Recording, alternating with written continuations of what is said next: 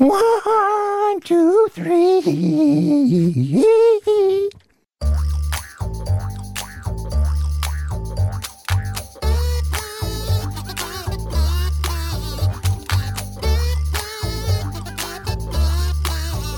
Welcome to Three Song Stories, the podcast that builds biographical bridges between you and our guests using the power of musical memories. Thanks for listening. I'm Mike Canary.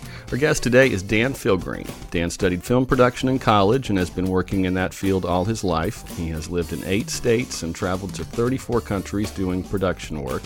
He spent 6 years as a college professor teaching video production before coming to Fort Myers to work at Shell Point Retirement Community to work on their daily half-hour in-house TV show, Shell Point Today, as a producer, writer, cameraman, editor, and on-camera host.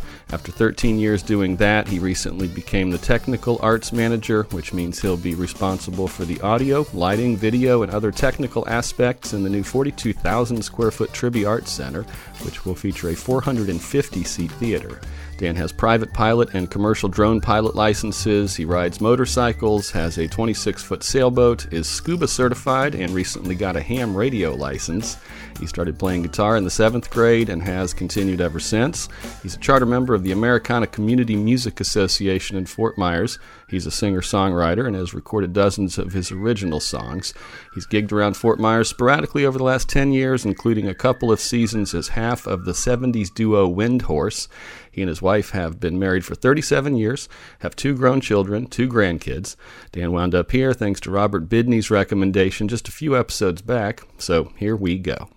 Hey there, Dan. How you doing? I'm doing good, Mike. Good to be here. Thank you so much for doing this. Oh, man, my pleasure. Why Goldilocks?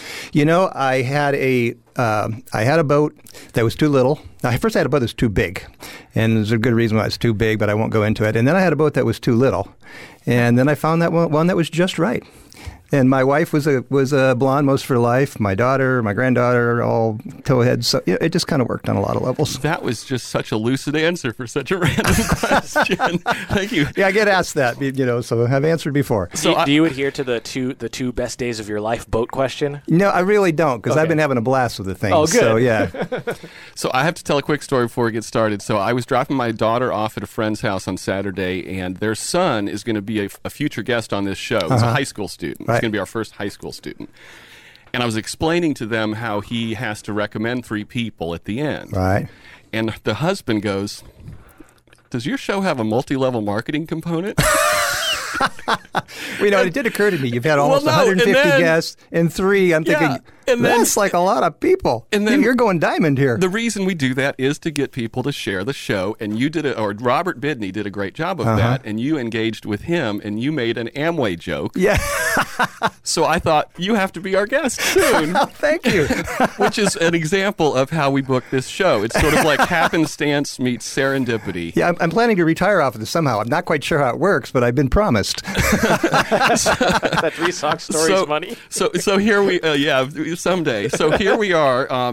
You also mentioned in that thread that you'd been listening to some of our shows, so you had been given some thought to our questions. So we're going to start this episode off with a speed round of questions we've never asked before. Never asked. Oh, here, I'm all prepared with my notes here and my formerly nicotine-stained fingers, and you're going to ask me something else. Yes. Okay. So what would you say is the most overplayed song ever?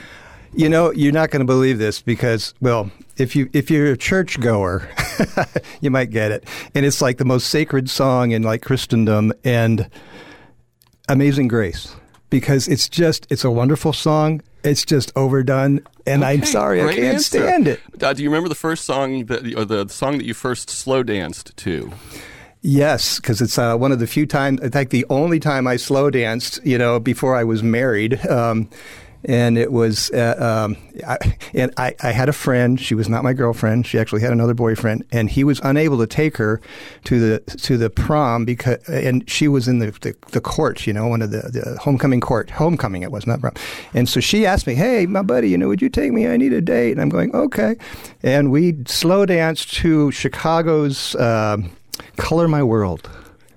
Great. It was at every high school dance of the 70s. Yeah, that's a song story. You just told them a little mini song story. Did your kids listen to any music that you just could not stand? Yeah, that's, I don't even know what you call it, but when the guy screams, my son listened to that, and yeah. I didn't try to make him stop. It's like if that was his thing, but it wasn't my thing. What about your grandkids? My grandkids are 3 and 5, so not yet. They're I'm not real big on the kiddie songs they listen to either, but for different reasons. Do you and your wife's, and we're almost done with the speed round, do you and your wife's musical tastes align? Yeah, pretty much. Pretty close. Yeah. Where would be the point of least alignment? Oh, dang. Least alignment. I don't know. I mean, she pretty much. Well, okay. Yes, I've never really been a heavy metal fan, but I had a friend back when I was teaching in a college, and he was like the music guru at that college, and he kind of like spoon-fed me a couple songs that I really, really liked. And before we were done, I became a fan of King's X, which is a progressive metal band. And they get pretty heavy, but There's just some screaming? They don't scream. No, they're actually very melodic. They have a lot of Beatles influence, really, and they do 3-part harmony, but it's a metal band. But their music to me is what they sing about, and I know some of the backstories of the guys' lives, and it's just been really compelling. So I've just absorbed their whole library, but my wife can't stand them. Actually, that's not quite true, because they used to come to, I was teaching in Columbia, South Carolina, and just an hour up the road in Charlotte, there's a dive rock and roll bar called Amos's South End, and that was one of the stops that King's X would do every year. And so I heard them live, I don't know, probably 3 or 4 times. And my wife actually came once, I think, and she really enjoyed him in concert because she loved I would tell her about the backstories of the guys' lives. She was into that, and she really liked seeing them live, but she'll never listen to a recording. Is that the only metal show you've gone to? Yeah. Cool. Okay, last question before we get back on the normal rails. What song have you listened to most in your life, besides Amazing Grace? Yeah. Let's see. A single song. I don't know. Maybe, because they're going to go way back. Maybe something by James Taylor, probably. I don't know. You've Got a Friend, or something like that. Okay, well, so thank you for forcing me into a corner where I had to think up some questions, because those are going to now become part of the new show routine. The new template. Yes, exactly. So what was the musical background of your childhood, and where was that? Yeah, okay, something I prepared for. Thank you. Well, my parents were, I grew up in a very evangelical Christian home, and so I grew up in church every Sunday, and most of the music in my house was either, religious oriented. There was I grew up in outside of Chicago, and there was a Christian radio station called WMBI that my parents would have that on, as kind of the default thing that was playing. And they played a lot of this Christian music. Of course, this was way before contemporary Christian music, so it was pretty, churchy kind of music. And when that wasn't on, my father would buy the, I don't know if you remember, they're like the Reader's Digest music collections. Sure. Like every song by Mantovani, and it was like, a dozen albums worth of Mantovani, and he had a bunch of that. So it's kind of funny because my father would have, he passed away at 60, which has been 20 some odd years ago now.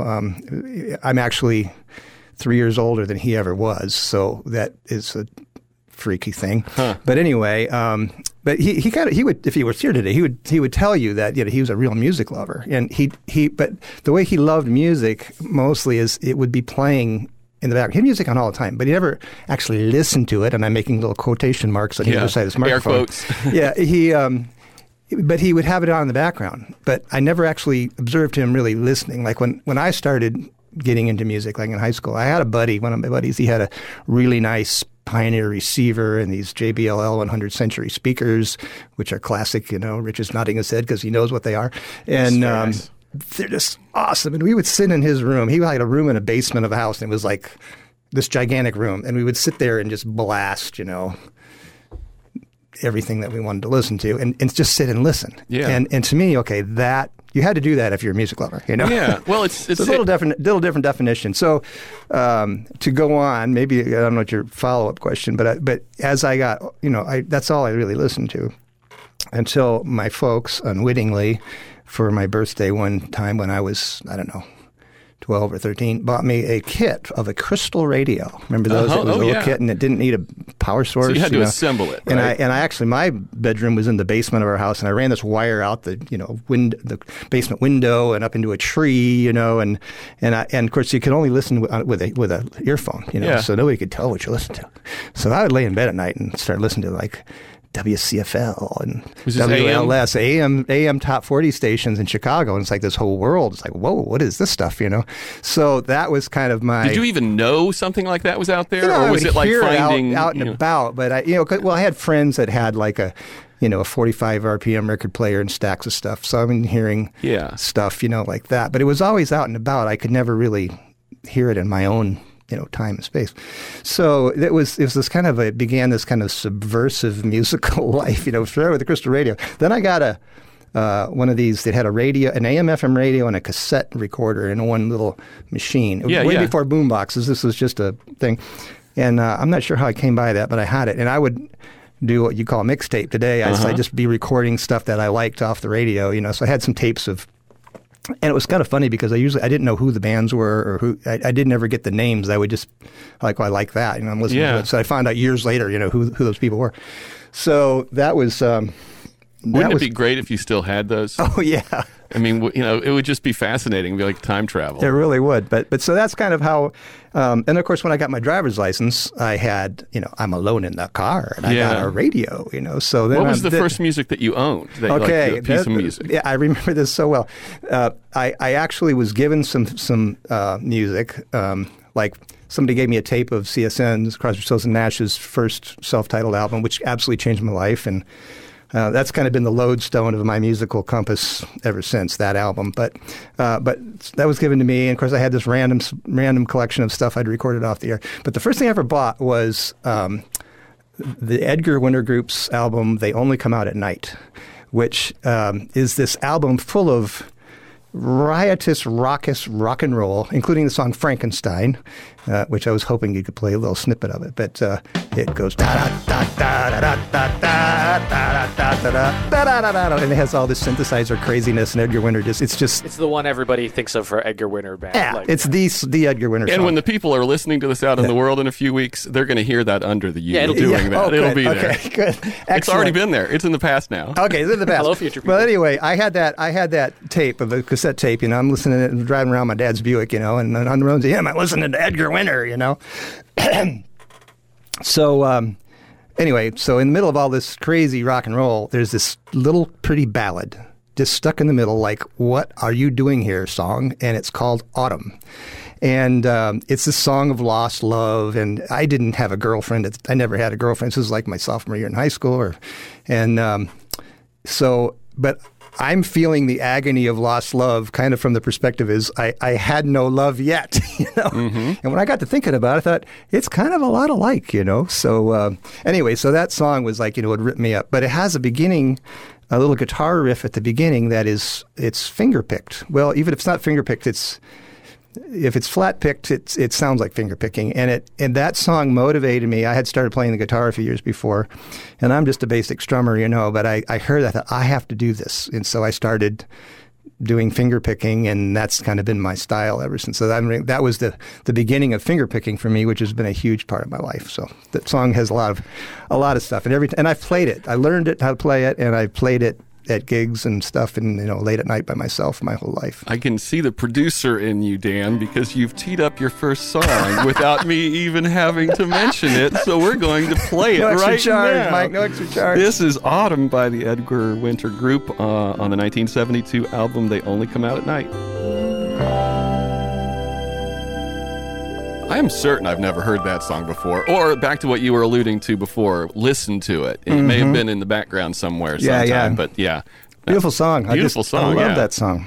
What's it make you feel now, listen to it, with us? Oh, every time I ever had a girl break up with me, that was pretty, which has been a while, but yeah, it's, everybody kind of knows that feeling of love lost, and it always evokes that in my soul. Did you ever get to see them live? Never did. No, never did. I've seen some other groups live that I'm really I thought I never would, but never. What's never the most peak concert experience that you've had? The what? The most peak concert, the best concert, the biggest get. Probably the peak. Recently, a couple of years ago, it's been a good friend of mine here.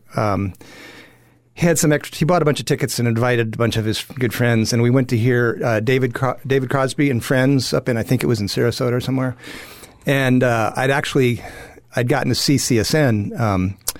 It was they came here to town, and the tickets were like $100, and I think, oh, I can't pay $100. And then I was like, I've loved these guys all my life. I have to go. By the time I decided to go, that's how they get you. By the time I decided to go, the tickets were like $300, and I was like, I just couldn't do it. Well, then they came around again, and so I went, and it was awesome. However, I have to say, as much as I love that concert, the one with Crosby and all these musicians he brought in with him was actually a better show. The musicians were just consummate. I mean, it was just mind-blowing, and it was in a fairly small hall there in, I think it was Sarasota. Anyway, and it was kind of funny because my friend rented a vehicle to drive us up there, and the driver dropped us off next to the theater on the side. And there's this guy standing there leaning against the wall like a homeless guy, and I'm looking, I'm thinking, I think that's David Crosby. And so I thought, well, he does have a pretty recognizable look. Yeah, but anyway, I thought, I'm not going to bother him, So we went in the show, and when it was time, in walks the homeless guy in the same clothes. Yep, that was him. But it was just a marvelous night, and I was just, my buddy who paid my way there was sitting next to me, and I was like gooing and eyeing, and the whole night, I got to see all four of them when they did a reunion tour in 2006 over in West Palm Beach at the amphitheater there, and it was really good. Yeah.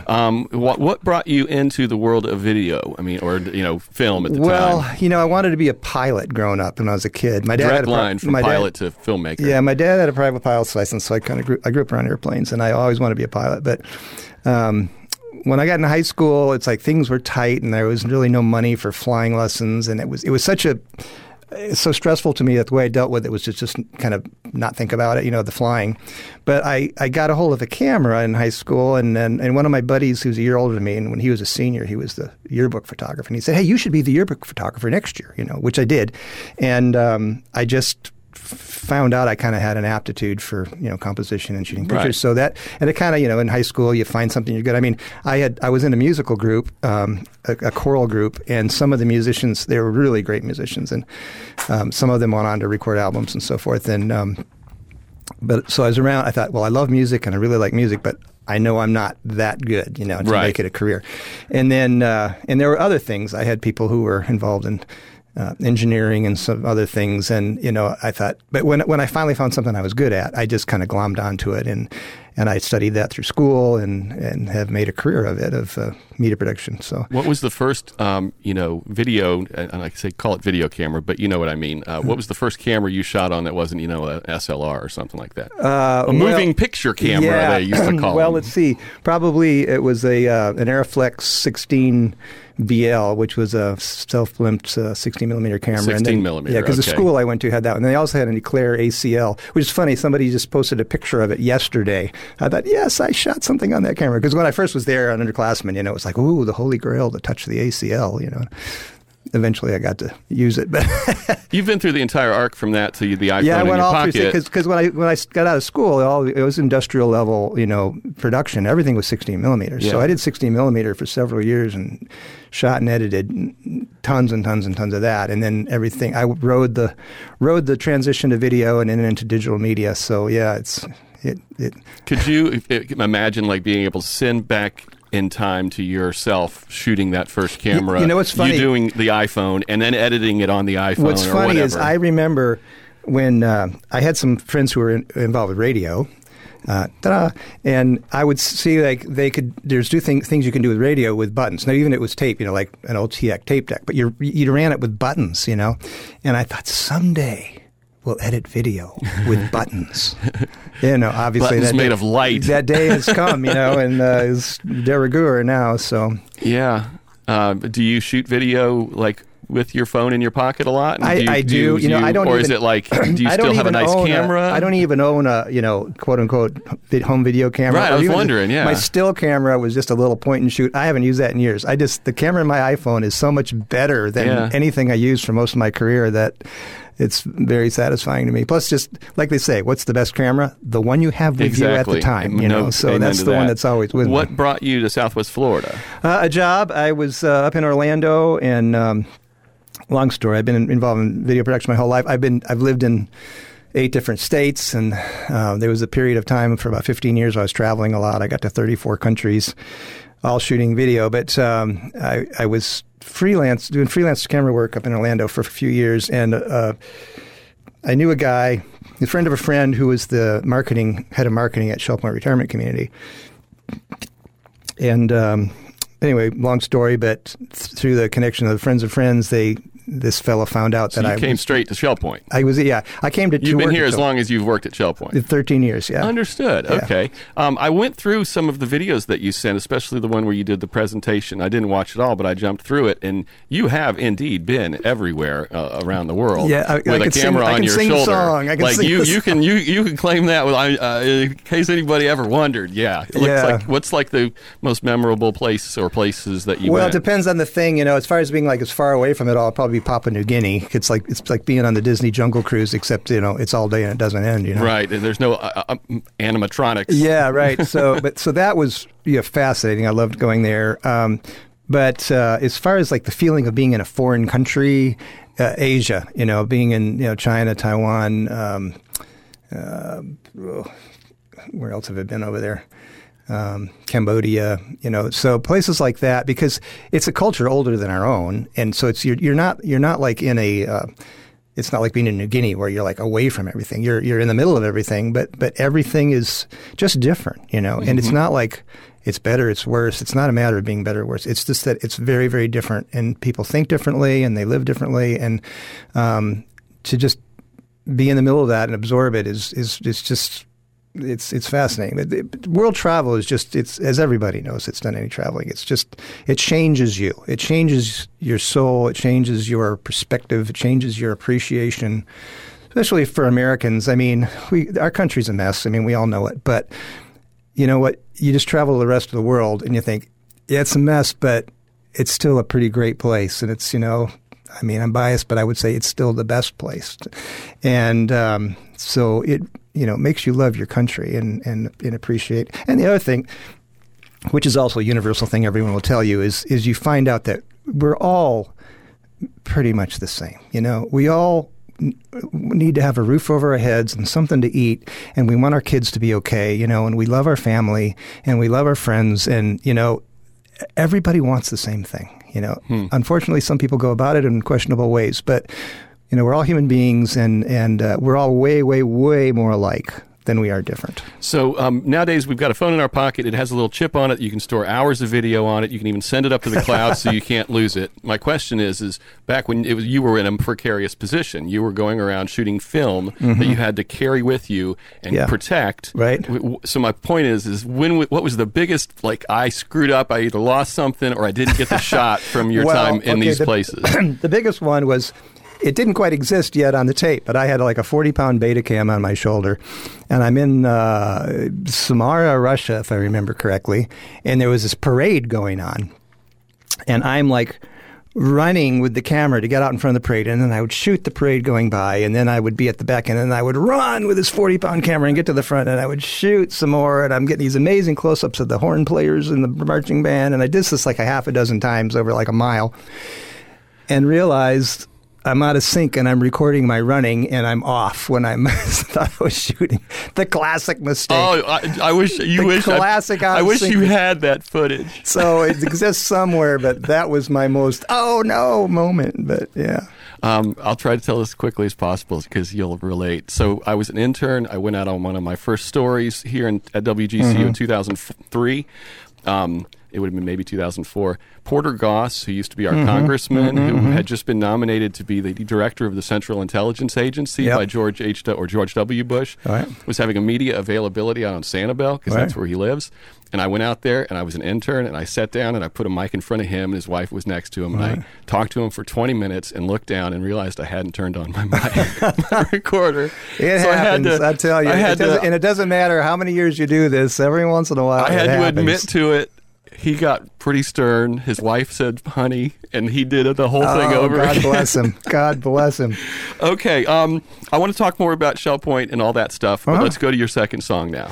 Okay, well, my second song, we were talking about traveling. In the 90s, I did like 9 trips to Russia, and I got into Kazakhstan and in Belarus and Ukraine, but I think it was the first trip going over there, and it was still the Soviet Union, but things were falling apart and everything was changing. I mean, there's change in the air, and it was the people that I met. I mean, it was such a.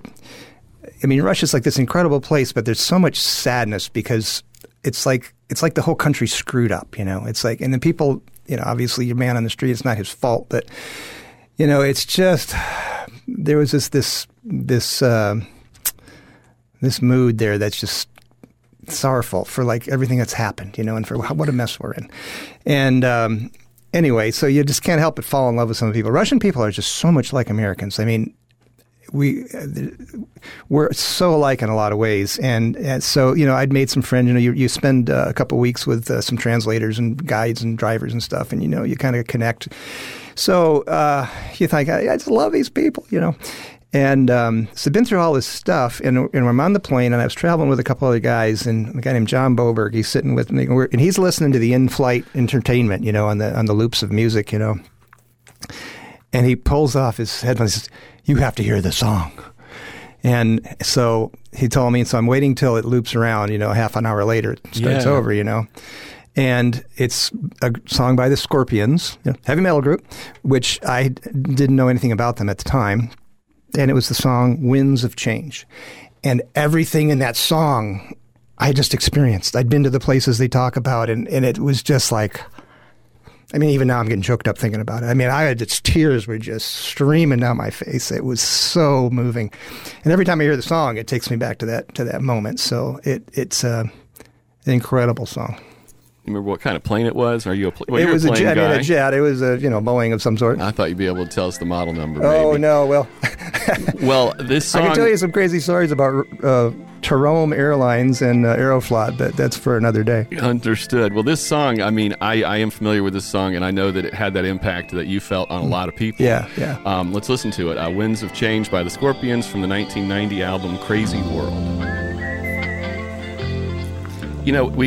Radio of the mind, theater, putting pictures in your head, like the whistling and everything, and you talking about the headphones and the plane and the moment, and it's like, I can really relate. I mean, I was able to feel that. Yeah. What's it feel like to you? Well, first of all, it puts me on the plane. I mean, I'm sitting there seeing John sitting next to me, listening to that, and then it also just remembering everything that happened on that trip and the people we met and the things we observed, and it was just really, really moving. I mean, it's funny. I mean, I've been to a lot of countries, but there are a few places I've been where I've really fallen in love with the people. And when I was in Russia, it was that way. I fell in love with Russian people. And so, your heart is just kind of bursting with, this emotion for the people that you've just been with and how much, and then having to leave them, and not knowing if you ever see them again. And, so it was kind of a floodgate moment, And that song, I was looking it up. It's one of the most sold singles of all time. Is it really? Yeah, that's like well, apparently, as you said, it went everywhere. Around as you the said, world. a lot of people have shared my experience of what that song meant to them. Yeah, and we've stumbled across an interesting coincidence. Richard, take over. So I like to try to keep abreast of what we're talking about here in the studio on the computer, and I went to look up some Scorpion stuff. Yeah, I'm a fan as well, and it turns out that on the front page of their website, I did not search for this. I just went to the Scorpions website. Big bold text: "Wind of Change," the iconic song. October 3rd, 2 days ago, 3 days, oh my whatever, goodness, 4 days ago, 5 days ago. was was the 30th anniversary of the release of that song. You're making me feel old, Rich. And they're releasing, they've got like a box set, you know, like a re-release of it. And it's like the box is like a chunk of the wall, the Berlin Wall. Yeah. It looks, it's actually really gorgeous. So, I got a couple chunks of the wall sitting on a shelf at my house right now. No. As do thousands and thousands of other Americans. Yeah. That's crazy. That's crazy to me. Yeah. That's cool. Yeah. When was the last time you went back or have been back? Oh, it's been quite a while. I think it was probably around 99 or somewhere along in there. Yeah. I made my last trip. I didn't know at the time it was going to be my last trip, and probably my last trip over there. And this actually factors into my final song, but we will get to that. Okay, we will get to that. I have a question. Sorry about go. going and coming there. It's the 90s. The Soviet Union still exists. Mm-hmm. Did you guys?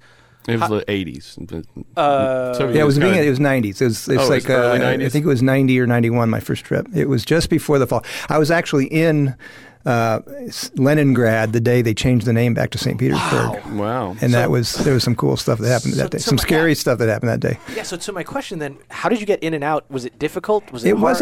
It wasn't so bad. Things were starting to open up, we'd fly into Frankfurt and then take a Aeroflot flight in from there generally, or from Helsinki, and so we'd always fly in on Aeroflot, and I don't know if that was part of it. They're trying to make some money off tourism and bolster up Aeroflot, but I was working with some people that made the arrangements, so I wasn't the one slogging out. I wasn't slogging out getting the visas. You were getting freighted around the world with your camera. Pretty much, yeah. It was me and the camera, and I just showed up where I was told, How well have you maintained your archives? Well, most of the stuff that I shot was for other organizations. So you didn't even bother to keep it. You handed it over. Yeah, right. It wasn't mine to keep, but I know a lot of it still exists, in different places. Gotcha. Real quick before we move to Shell Point TV and Shell Point Work, because I want to talk about that. Okay. Cameraman first, editor second, both at the same time? Kind of both at the same time. I've always shot and edited. Most of the stuff I've worked on, I've shot and edited. So with a one-man wrecking crew. With some extension. with a few exceptions. There's been periods of time where I was just a cameraman, and there's been some periods of time where I was just an editor. I worked for the government for a while, making films for the Air Force, and that was just editing. And I've done freelance camera work where I just did camera work. Back in the day, would you rather, if you had to be doing one or the other, would you rather be walking around with a camera? I always prefer the camera work. And I'll tell you why. There's a reason why. It's less like OCD and carpal I enjoy tunnel. the editing. There's a couple things. One is, editing is a process for me. It's sort of like when I write a song. It's a creative process, and I have to go into a zone to do it. And you probably know what I'm talking about, because you can't just I'm going to edit for a while. It's not like I know exactly what you got to get into about. your zone, and all your creative juice starts getting poured into this project. And then I can go without eating for a day and not even realize it. Once I'm there, but. And I put everything I've got to give. And by the time the project's done, you're exhausted. And see, I've done it so many times that I know what it's going to take. Mm-hmm. So I kind of dread going there. The arc that you're going to have to go through. Yeah, the creative arc. I used to talk about it in my classes when I taught students. I said, this is what you can expect. This is how it works. This is the prep stage. This is the development stage. This is all wrong stage. Yeah, And I even told them, I said, there's the postpartum depression. There's this depression you got to deal with when it's over, because you finish a project and it's like you feel like I have no reason to exist. Right. Why am I even here? If the project's done. So then you have to go to the next one. But all that to say, with editing, and you can ask my wife, she says, well, when you're coming home? I'll be home by about 8. And she says, 10:30, because it always takes longer than you think, and it always just goes and goes. And with camera work, it's like, okay, we're showing up at 7 in the morning, and 5 we're going to be done. Well, you know what? At 5 you go home. Right. Yeah. So the camera work is a lot more predictable, although the shooting has taken me, as we said, on a lot of travel. So when my kids were, it sounds glamorous and great, and it really is, and I loved it. It wasn't anything it wasn't on my bucket list. I never I want to go see the world. It just happened as part of my work. And I'm really glad it did. I had amazing experiences. However, I had a wife with little kids growing up at home during those years, and they are the ones that paid the price, because, I'd be gone for a week or two. One time I was gone for 2 months, and it was... really, really hard on them. So, I mean, there's a price to be paid. But but basically, when it's around town, camera work is more manageable. Well, and I can see, nobody's going to fly you around the world to edit video or video. So, okay, so describe how robust the media operation is at Shell Point. It's incredible. It's an incredible system. When I arrived here 13 years ago, they said, "Oh, we're doing this TV show," and there's a couple guys working on it, and I saw what they were doing, and it was kind of what you expect. It's kind of like what was the Saturday Night Live show? The guys, the basement public access. Wayne's World. Wayne's World. It was kind of Wayne's World. It was kind of a Wayne's World kind of a vibe, not a wing and a prayer, But that's a great picture you just painted. Yeah, so Shell Point's TV that's kind of what I walked Wayne's into, except on a little more slightly serious level. But anyway, they were trying, and my boss, Lynn Schneider, who's been the voice of Shell Point, she's been broadcast from your station for thousands of hours, who's just an amazing person, and she's been my boss for most of the time there. She's not at the moment, but she just had this gung-ho, let's do a show. It's kind of like, kind of like an old 40s movie, we're going to do a show. Yeah. She kind of didn't know what she was getting into. And she just let's just do this. And there's a long story how it started. But it did. And I looked at it, I thought, okay, you're doing a daily 30-minute TV show 5 days a week with 3 people. Mm-hmm. That can't be done. Mm-hmm. That can't be Except done. you just did it another year. No. Yeah, well, the thing is so I said, no way, I don't want to be involved with this. And then I kind of... that's what they were doing at the time. Yeah, and they said, well, just come and give us a shot for a month and just try it out. And, I was freelancing in Orlando at the time. I could leave and come back, was no problem. But so I thought, okay, I'll come and check it out. Well, after about a week, I thought, okay, there is some really cool stuff here. This could be a really sweet gig. I need to do this. So I did. And over the years, we figured out how to get a daily show done with 3 people, and it's using some templates and one thing and another. Mm-hmm. It's grown into a pretty respectable thing that I'm very proud of. And so as far as the equipment, they've been real good to us, providing us with good gear.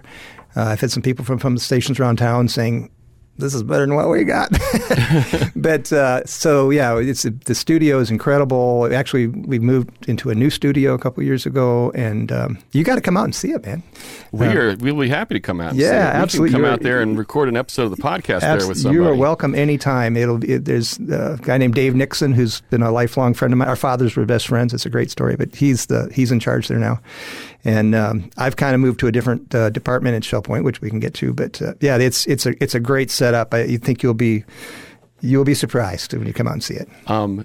Besides being a multi-level marketing scheme, we also ask people who create media to try to share it there. Is there any chance this podcast is going to get shared on Shell Point TV? That could well be. They might do a story about what I'm doing right now. Who knows? They always are fishing for stories with a Shell Point connection. So you're not engaged with that anymore. Well, I am somewhat. I actually am. I was always behind the camera, but when I got there, they kind of tagged me to be an anchor on the front of the camera because the residents don't make the show. We make the show for the residents. About them, it's for them, but it's to keep the quality and everything at a level. We've always made shows. So they started asking me a while back to be an anchor. So I did that once in a while. And then a few years ago, they made me like the full-time anchor. So that was part of my duties. It's, as you know, on producing something, that's about an hour and a half a week, of stuff because we do all the anchors for the next week, at one sitting. But anyway, when I transferred to my new position, they wanted me to keep doing that and maintain that face on the screen. So I'm a bubble celebrity, is what I'm telling you. There's 1,000 people that see me over their breakfast every day. And you also do some other stuff, which I'm going to pull up here, so just bear with me for a second.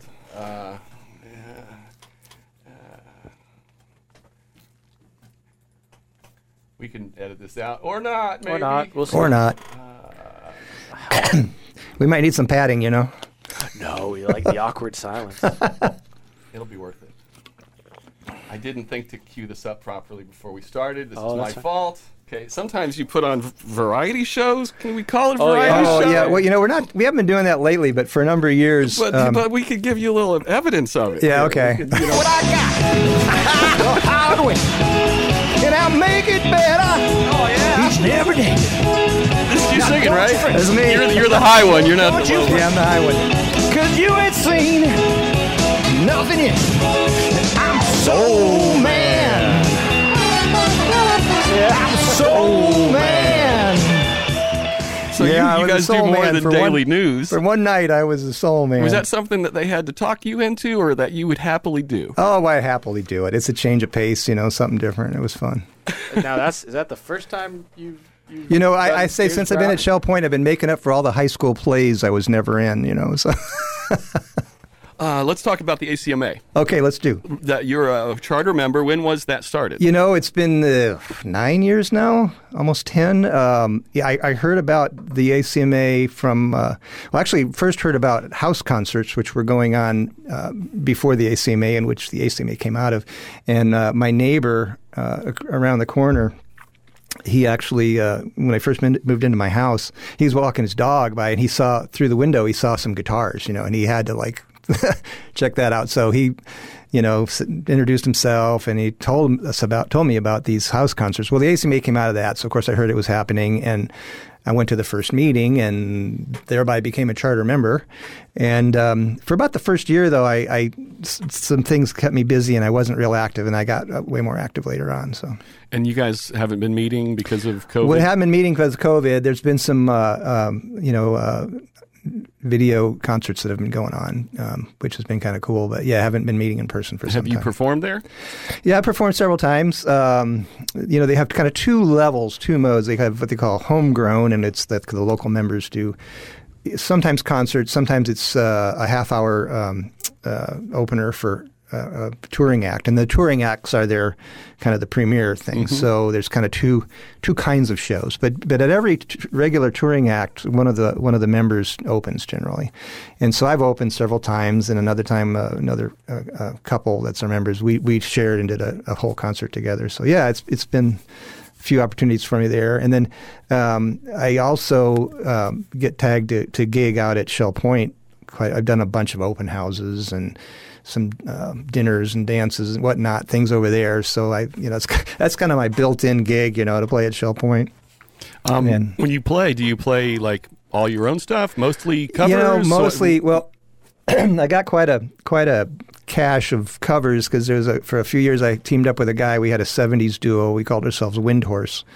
And this has been a few years back. Our big gig was we played out at Sundial on Sanibel. We played there every weekend for 8 solid months one year. Wow, that must have been a fun time. It was Friday and Saturday, and I actually paid for my daughter's wedding off of that gig, which is my proudest. Everybody wins. That was my proudest musical accomplishment in my life. I paid for my daughter's wedding playing the guitar.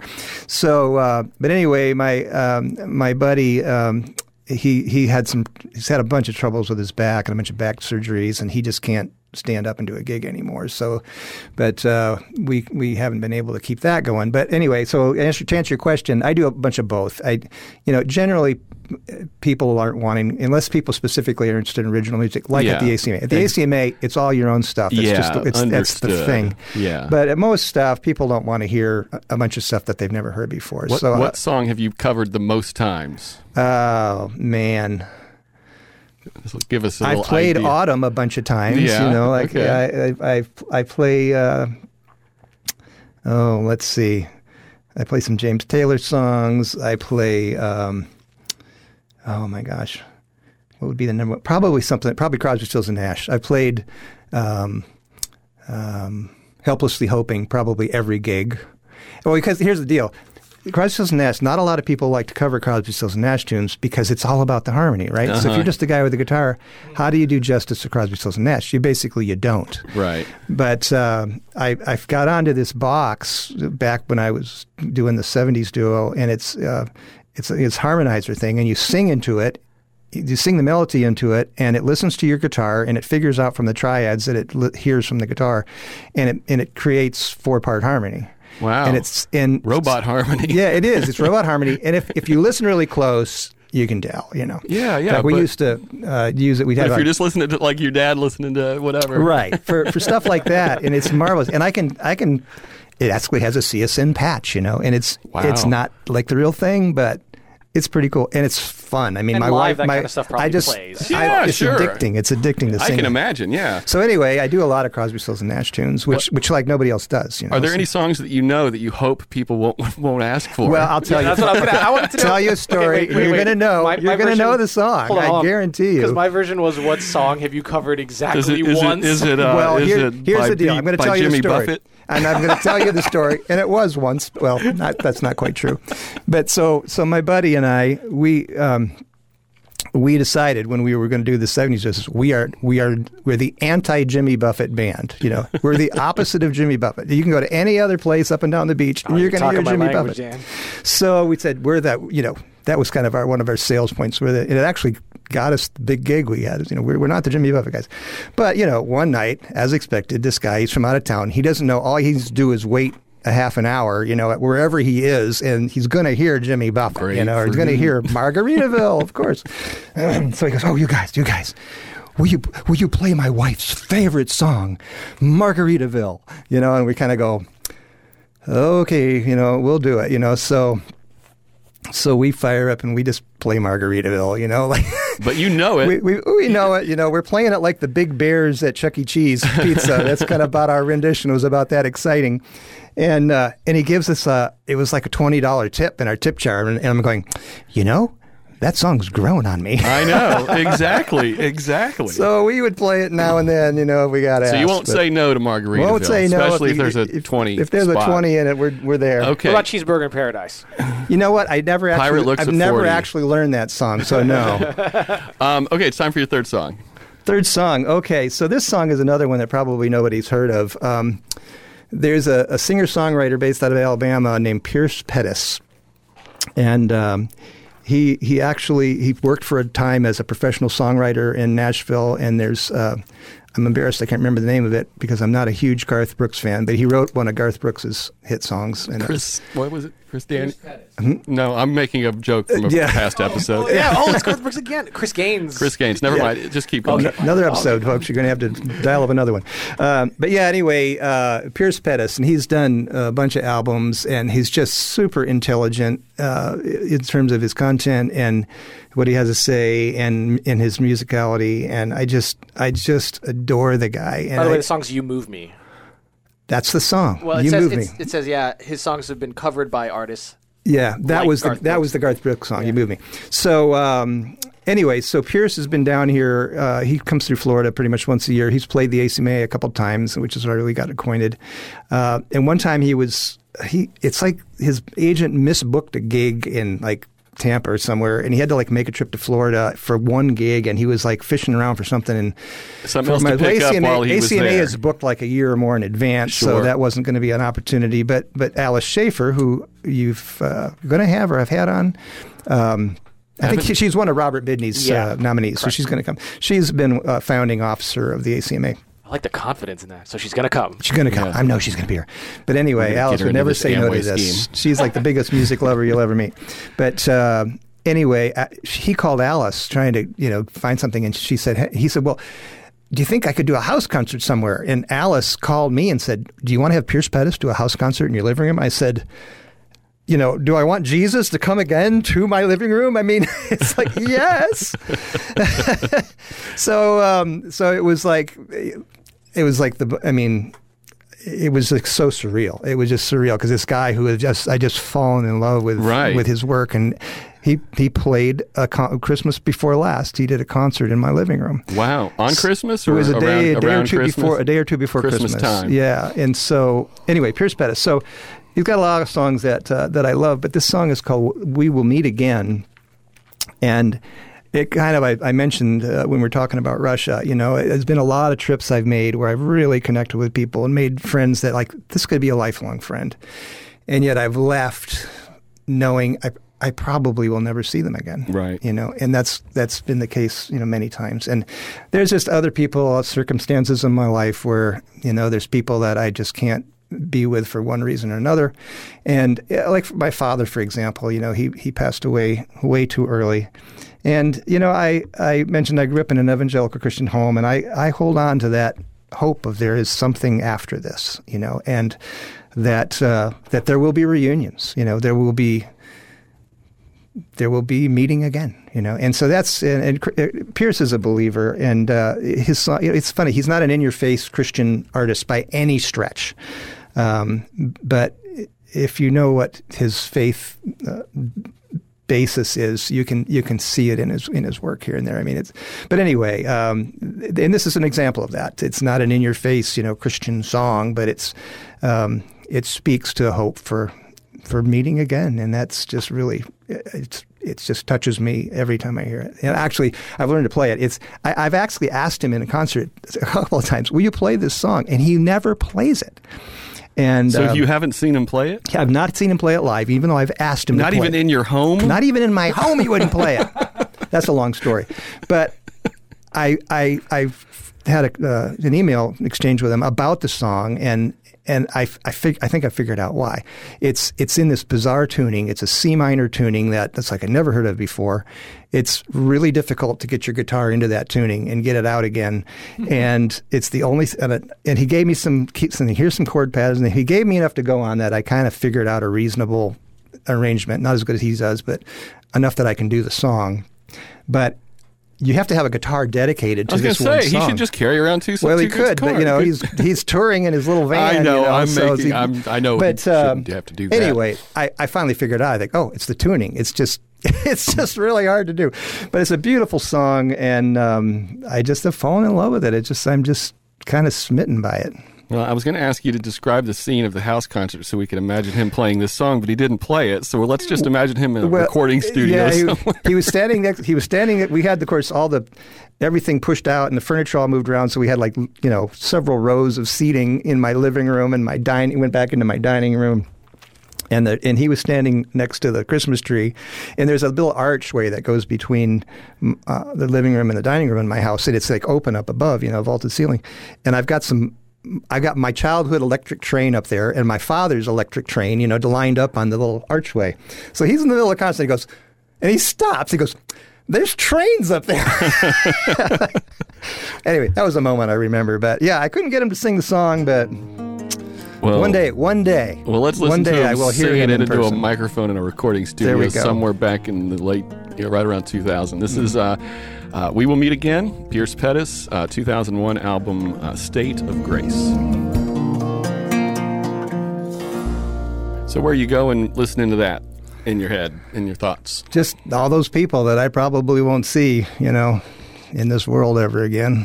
So there's a bunch of them. When was the last time you listened to that song? I played it probably in the last couple of days to myself on my guitar, but haven't actually listened to the recording for probably a couple months ago. How do you listen to songs when you listen to songs these days? Oh, yeah, more often than not through my phone and headphones or in my car, Do you still listen to radio stations that play music in your car? I've started asking that, and it's surprisingly few people. I have WGCU on more. I mean, like else. Rock really station, do. Christian station, country station. I don't much. It's like I usually either listen to WGCU, and when I listen to music, I get the Bluetooth going, and I play something out of my phone through my car speakers. And at home, I'll sit by my computer and with the speakers, listen to stuff off YouTube. I listen to a lot of stuff off YouTube because I want to see this. Oh, there's another thing, too, I listen to. Somebody told me about Kello. You know about Kello? No. Richard? Kello. No, it's Q-U... You're hipper than us, not Dan. Qui. It's not Qui. It's Kello. It's close. It's Q. It's no U in it. It's Q-E-L-L-O. No U after the Q. It's kind of odd. Jello with a Q. I'm going to call it Q-E-L-L-O. Kilo. It's Netflix for music. It's like... it's concert streaming. It's concert streaming, and it's phenomenal. My Somebody friend, should invent that. My friend Roy Schneider, I told him about it one time at about 7 o'clock. I told my friend Roy Schneider about it one time about 7 o'clock after I'd found it. And about 1 o'clock in the morning, he texted me back, he says, "Kello, is that drunk?"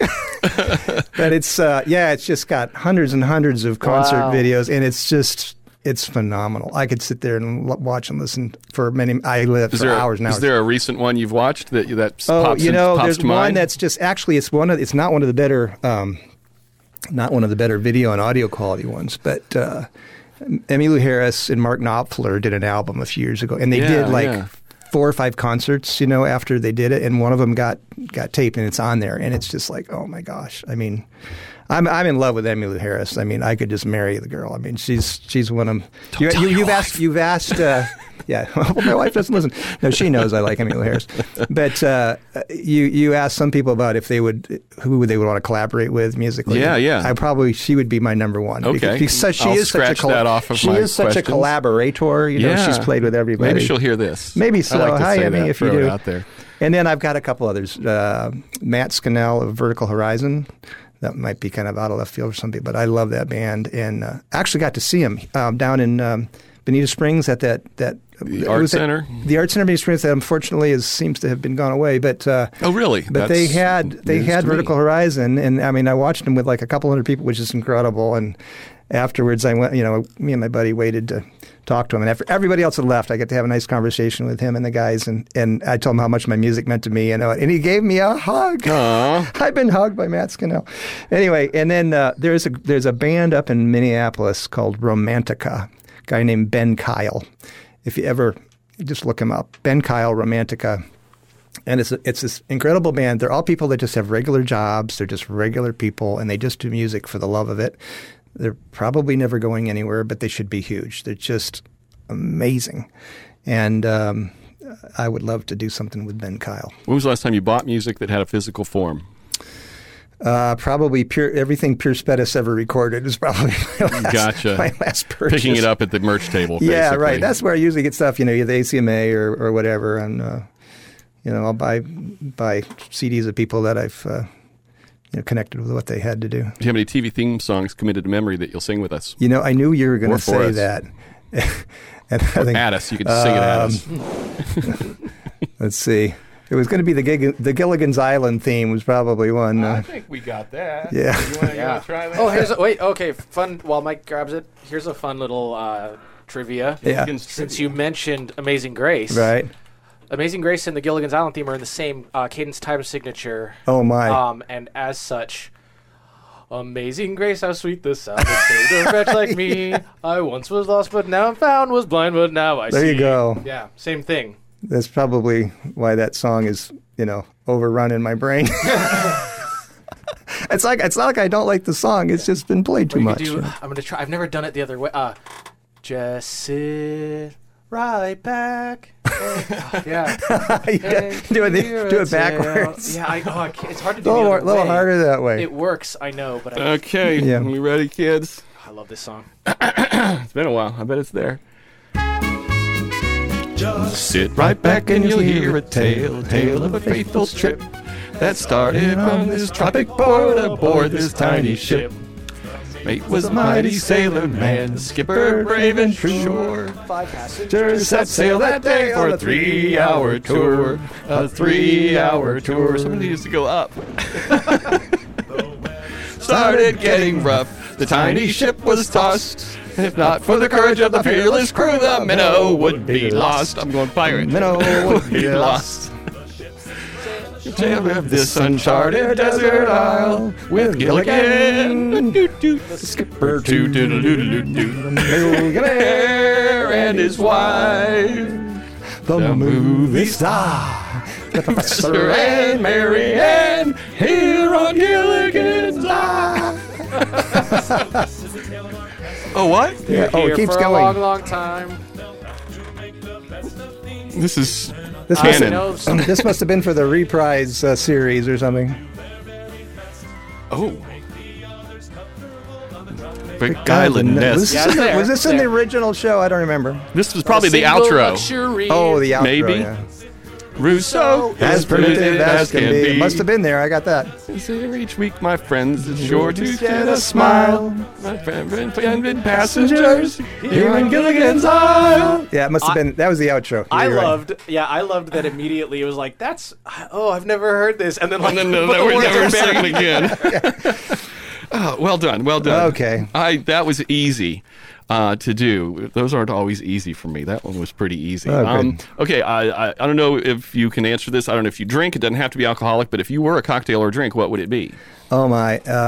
Probably, there's like only one drink I really like, a mojito. It's like an alcohol, I could take it or leave it, but yeah, I enjoy a mojito. Give it So some it would kind have of to be twist that's that'll what- make it the Dan Philgreen mojito. Oh, man. Because we're putting together a little like compilation. Maybe put some raspberries in it. I love raspberries. Raspberry raspberries mojito. and a mojito. Raspberry mojito. Maybe that exists. I don't know. Do you listen to music while flying a plane? You know, I have a pilot's license, but no, I don't think I ever did. Because I'm always, listening to the. Is that a rule, or It's not a rule. No, a lot of guys listen to music. I just, and I haven't flown that much in my life, and so when I'm flying, it's total concentration. So, Yeah. I would imagine. And I never got to do like lots of. That's something you do on like a really long trip when you're up at cruise and there's nothing really to do. Most of my flying there was something to do the whole time. Understood. If you're a championship wrestler, what music would you come in on? Oh, something by King's X. That's good. Name one just so I can. Well, it wouldn't be a good one to come in on, but it would have been probably one of my alternate songs, if one of my 3 songs. But it's like it's kind of like Winds of Change for the Scorpions. It's not necessarily characteristic of most of their music, but it's a big one they're known for. It would be Goldilocks. It's Scorpions. Okay, this is a great. You want a I story? was going to replace Minnow with Goldilocks you want when a I sang, musical but I story. decided not to. Wait, because you said Scorpions, songs they're known for, and you didn't say Rock You Like a Hurricane. No, he didn't say Scorpions. No. He said... I said... I'm confused. Yeah, you said, okay, well, you say King's X, you're probably going to think of Dog Man I or see. something like I that. see. Goldilocks is kind of a lighter tune, Got from it. their normal fare. But are we still recording? Is this still part of the show? This is exactly where we finally reached the sweet spot, Dan. Okay, well, anyway. I'm going to finish out a story. This is a story. You're not going to believe this. You talked about my boat's called Goldilocks, right? Well, and it's because it's just right, and because my women in my life are blonde, or at least used to be. Okay, so, but, I'm also a King's X fan, and I installed a stereo on my boat, put some speakers in and everything, and I got this card on it with like 1,000, a little SD card with 1,000 songs on it, or, that like lots and lots and lots of music. Sure. And I plug it in there and I turn it on randomly.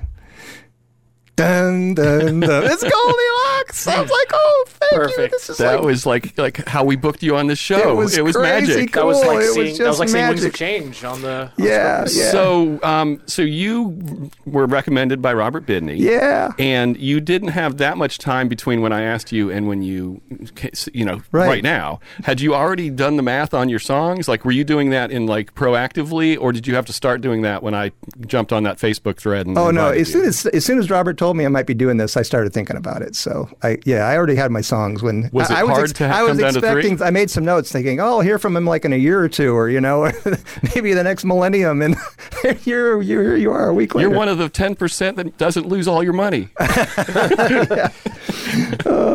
Okay. Was there a 4th song? Well, I would have done Goldilocks, so that would have been the 4th song. Okay. Yeah. Wow, it's all Goldilocks. tied together. Yeah. Okay. Album you would choose to listen to if you had to choose only one. Oh, that's pretty easy. CSN's for self-titled album. I've probably listened to that easily more than anything else in my life because I started so early. And it's funny. Every time I hear or think about a guitar solo when I'm playing, it's like Stephen Stills is in my head. I mean, it's just that's what a guitar solo is supposed to sound like. Cover you've most recently learned. Cover I've most recently learned. Oh, this is a hard one.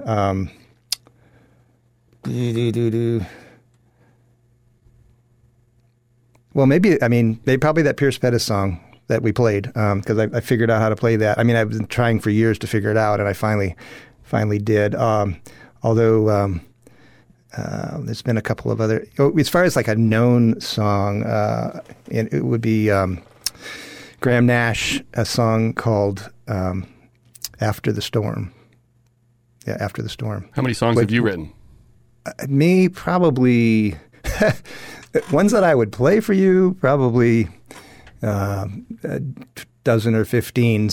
Altogether, probably 30 or so. Do you write them down, or do you just rely on remembering them? I knew a guy when generally what happens is I'm noodling on my guitar, and like especially in an alternate tuning or something, and I'll do something. Oh, that sounds cool, and I'll record it in on my phone. Used to have a little micro cassette recorder I would record stuff.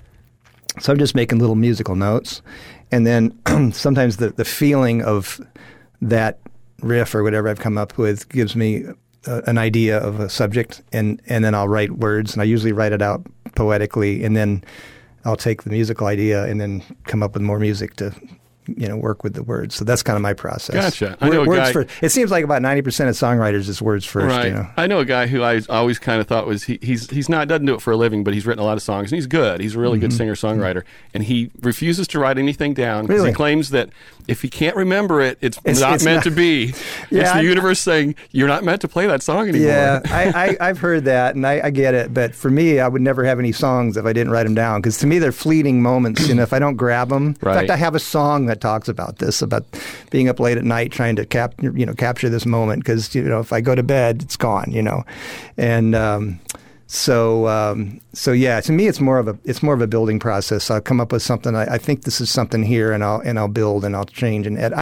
I've written a lot for different parts of my life, and so to me, writing is the art of rewriting. Yeah. And so yeah. I look at songwriting the same way. It's like the song usually isn't done until I play it in front of an audience once, And yeah. So most of radio is writing. Most people don't think about that, but most of radio is writing. This isn't, but the rest of that stuff I do is all writing. Sure. What would your 14-year-old self think of who you are today? Well, I think in one way, my 14-year-old self would probably be kind of proud that I made a career out of a fine arts-ish field that I decided to do when I was young. I actually did what I studied in college, which I don't know if I know anybody who's done that. But other than that, me neither. As far as musically, I never. I had a time in my life where I had a bunch of time, and I spent it really, really playing the guitar a lot, and I kind of made a quantum jump. So I think my 14-year-old self would be shocked at the guitar. Not saying I'm great, but I never thought I would be able to play like I can play now. So that would be a shock. And other than that, I don't know. I think my 14-year-old self would be astounded by the ride I've had, because it's been crazy. My career ride and my personal life, and it's just no one. I used to have students say, "Well, how can I have a career like yours?" I said, "You can't. Yeah. No one can follow this. I mean, it was just nuts. Right place, the right time, and off we go." Oh, okay. Three people. It's your turn Three to do. people. Okay. It's your turn to participate in our multi-level marketing. Well, okay. There's one person that I'm having a hard time, but has Roy Schneider been nominated? No, he's not. No. Or if he has, he didn't worm his way into the serendipity that makes it work. If it were not for Roy Schneider, the ACMA would not exist. Okay. I'd love to have Roy on. He's a full-time... I've met Roy through the radio show over the years. So he's a full-time gigging musician. Oh, boy, that makes it difficult. So, because he was going to be my number 4. I assumed somebody would already have nominated him. We had Roy on the radio way back when he was still a cartoonist. Yeah. Okay, you know what I'm going to do? Okay, and I'm sorry, Roy, if you're listening. But sorry, Roy. We'll ask you anyway, Roy. Somebody's going to nominate Roy. No, I'll just ask Roy. So you have now 3. Okay, good. So thank you for that. Because the 3... Roy, by the way, you're invited. There it is. Right. I did it. There you go, Roy. Bring it on. And he will.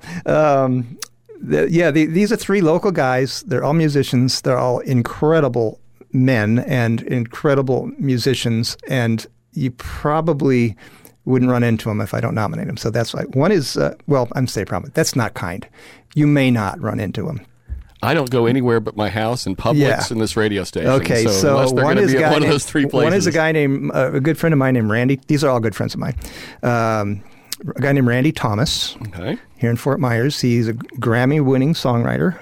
He co-wrote the song Butterfly Kisses. If you remember, it was real popular on the radio a number of years ago, about a little girl growing up. And anyway, if you heard it, you would know it. I know you've heard it. It was like everywhere when it was a hit. But yeah, he's local, Randy Thomas. Then a mutual friend of Randy's and mine is a guy named Tom Jackson. And Tom was a bass player in a band years ago, but he's had a unique career. He spent most of his life in Nashville. He bought a house down here, and he has a house in 2 places now.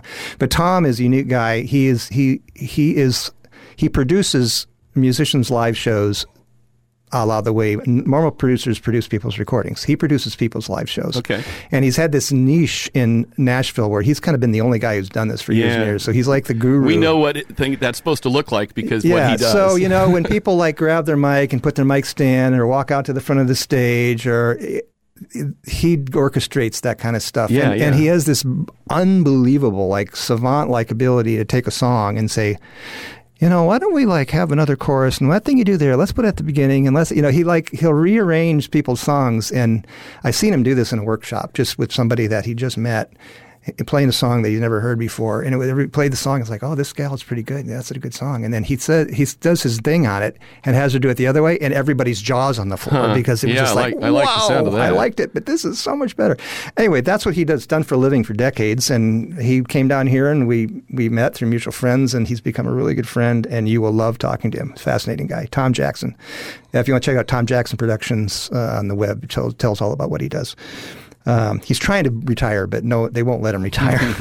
My third one is the guy that gave me the ride in here today, Billy Birch. He and his wife are a singing duo, Billy Dean and Dawn. His wife is Dawn Birch, and they have plied the country club circuit in Southwest Florida for, goodness, probably 15 years now. Okay. And she kind of gets the attention because she's this really beautiful woman, and she can do divas. I mean, any diva music she can sing. She can sing everything. They can do a whole show on any decade you want, they're phenomenal musicians. Billy is he's a keyboard MIDI maestro, makes the whole thing go. He's a killer sax player. But like I said, Dawn kind of gets the attention because she's like this shining, glittery star. But Billy is an incredible musician and an incredible person and a good friend, and I think you'd enjoy talking to him. Okay, well, that is you do your part in making sure they'll come. I'll make sure. Check this out. That's why we do that. Not really. I mean, it's also just because we like to talk about people who matter to people. Yeah. Okay, Rich, I'm going to do it this time. Last question. So there's three choices. You have your three songs that we've listened to today. The Scorpions song. So imagine those three songs. Uh-huh. One you have to remove from existence. You're going to kill it. Oh my gosh! Take it off the island. Don't answer yet. Yeah. Okay. Don't answer yet. Yep. One, you're going to ensure that it lives far into the future as a song that is in the public consciousness. Oh my gosh! And then this is like trying to pick which of your children are going to be thrown in the volcano. And then the third song is the only song you really ever get to listen to ever again. It becomes music for you. Of my three, yep. I got to categorize them. Yeah. Oh my gosh. Yeah. Children. I did good, didn't I? Yeah. That's the children at the edge of the volcano. How can you do this to me? I don't think I've heard you ask this question before. It's fairly recent. It's recent. Yeah. Yeah. Oh my goodness. I'd say, yeah. All right. I'll let Autumn go because it's a beautiful love song, but the world is full of pretty love songs. Yeah, and it was an outlier on that album anyway. Yeah. So the album wouldn't really suffer for it. Right. So I think Edgar could retire just fine without that particular song. But as much as I love it, yeah, I'll let that one go. And I have to say, We Will Meet Again has just become part of my soul, and I can't imagine life with that song not in it. So. And the other one, you get to ensure that it's in people's consciousness in 1,000 years. Yeah. And that's the Scorpions song. Yeah, so I guess that would be it, Okay, any final thoughts? You did it.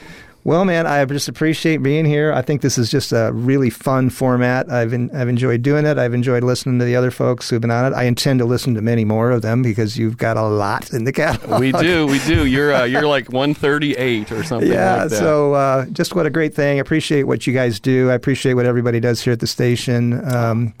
And I'm so glad that we have WGCU here in Southwest Florida. So fun to be able to be a little part of it. Yeah, and we feel pretty lucky to be able to make it, Yeah, that's what I feel about my job. It's just... Yeah, cheers to that. Okay, get your guitar out and we'll do your parting tip. Oh, we didn't get to say one thing. Sure. I have to plug the new Trivia Art Center. Do it. Oh, yeah, that's Shell Point. We didn't get to that, but there's it's going to be it is already a 42,000 square foot art center is being built at Shell Point. It's going to have I don't know the number exactly, between 400 and 450,000 square foot full-on theater there. That's going to be an incredible venue. Everybody listening to the show is going to want to take in a music show there at some point because it's going to be really great. And I get to be the tech guy at the theater. That's my new job. Well, then I'm going to pivot that, and I'm going to say we've done 3 or 4 on-location recordings of this, one of which was at the Sanibel Island Writers Conference in front of a live audience. We had authors on. Let's make us getting on that stage for a crowd and recording an episode of this podcast happen. Absolutely. We got to make that happen. Okay, thank you. I kind of will be in a position of influence. So. Wait, when's it going to be done? Construction, all that stuff. I know a guy. When do you guys expect to open it? It's there's been some delays, as you'd expect, because of COVID, but it's sometime in December is when it's supposed to. However, the theater, like the studios and the gallery, will be open with a gallery show. The theater probably won't see a show in there for some time That's okay. later, but the building should be open in December. It's going to be really spectacular. All right. Yeah. We'll be there. Okay, start tuning up. Okay. A brand new Jag flew past my car. We make Three Song Stories in the studios of WGCU Public Radio on the campus of Florida Gulf Coast University in Fort Myers, Florida.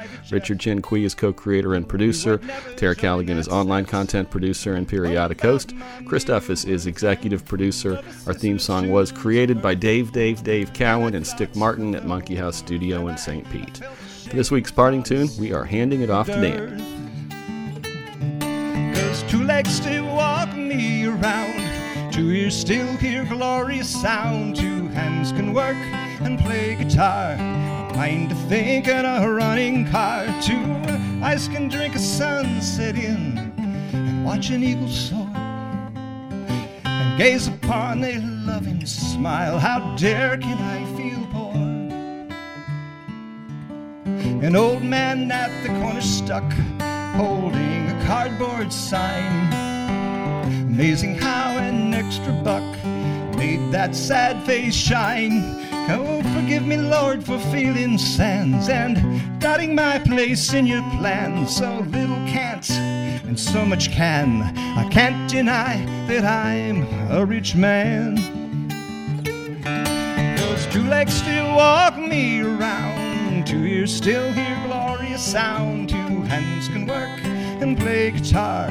Mind to think in a running car. 2 eyes can drink a sunset in and watch an eagle soar and gaze upon a loving smile. How dare can I feel poor?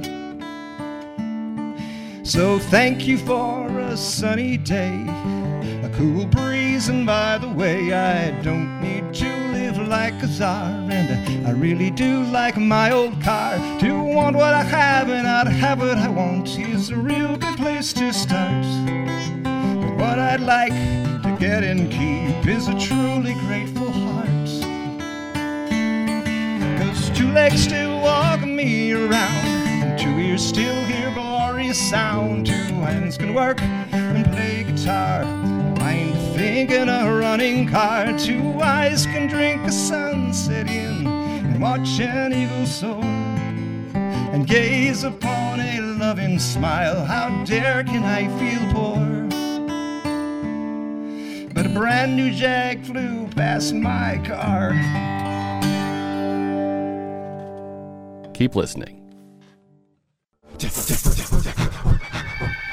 Next time on 3 Song Stories.